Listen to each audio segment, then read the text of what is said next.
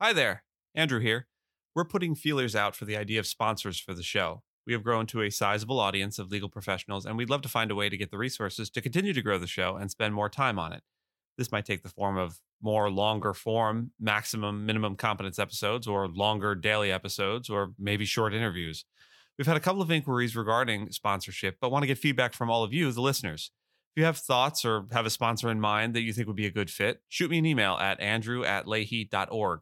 We're still very much in the brainstorming stage, so all ideas are good ideas. So ends the housekeeping segment. Let's get to the show. Hello and welcome to the Minimum Competence episode for Thursday, March 16th, 2023.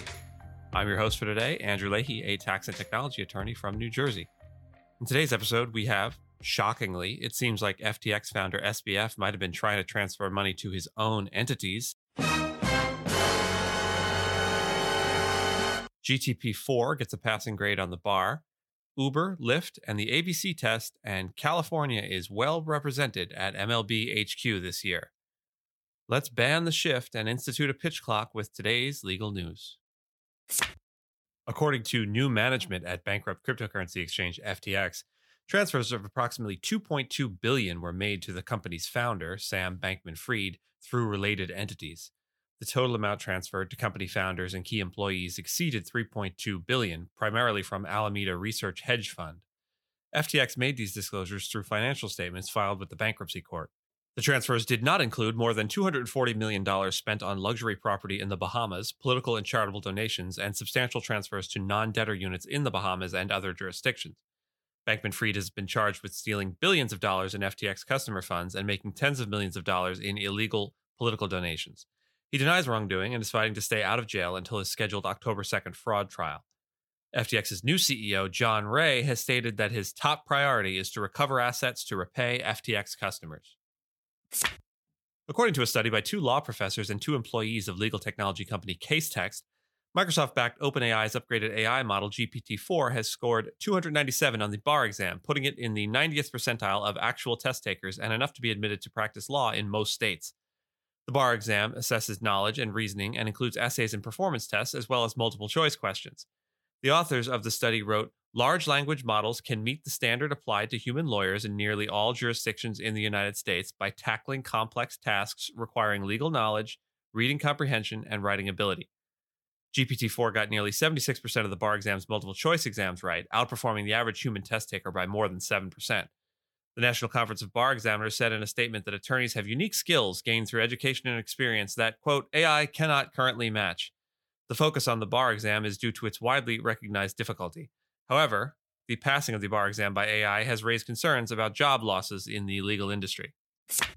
The legal battle over whether gig workers in California, including drivers for Uber and Lyft, should be classified as independent contractors or employees is likely to be decided by the state Supreme Court. The dispute was set in motion by a legal test issued by the court in 2018, which makes it harder for employers to classify workers as contractors. Gig companies spent over $200 million bankrolling a voter-approved initiative, Proposition 22, which largely backed their stance. If drivers were classified as employees, it could put gig companies on the hook for millions of unpaid wages, taxes, and other benefits. The case has implications, quote, well beyond Proposition 22 and could shape how laws are made going forward, says Seth Harris, a former labor advisor to President Joe Biden. A victory for gig companies could inform efforts for similar measures in states that have adopted the three-factor ABC test, which tends to classify most workers as employees, some attorneys said.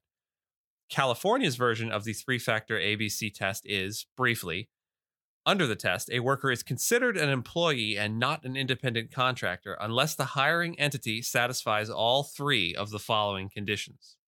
First, the worker is free from the control and direction of the hiring entity in connection with the performance of the work, both under the contract for the performance of the work and in fact. Second, the worker performs work that is outside the usual course of the hiring entity's business.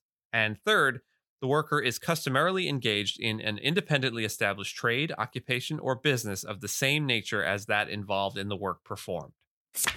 The San Diego Padres and Los Angeles Dodgers have appointed new top lawyers ahead of the upcoming Major League Baseball season. Teresa Zapka, who joined the Padres as an associate general counsel in 2021, has been promoted to their top legal role after the previous general counsel, Caroline Perry, was promoted to COO in January. Meanwhile, the Dodgers have promoted Daniel Martins to replace Santiago Fernandez, who stepped down earlier this year after holding the position since 1983. Martins is a litigator who has previously represented the Dodgers in a lawsuit filed by a fan who was beaten by two other fans in 2011. The appointments come as the MLB prepares for a new season, following a new labor agreement with players and rules changes aimed at speeding up game times. Thank you so much for listening to Minimum Competence, your daily news podcast for lawyers. If you're looking for more than minimum competence, links to further reading on all the topics touched on today are in the show notes. If you have any questions or story suggestions, find us on Mastodon on the esq.social instance. I'm at Andrew and my co-host Gina is at Gina. Reviews go a long way towards helping new listeners to find our show. If you have a moment and can leave a rating or review on your podcast player, we'd appreciate it. And if you know someone that might be interested in a story we cover, consider sending them the episode.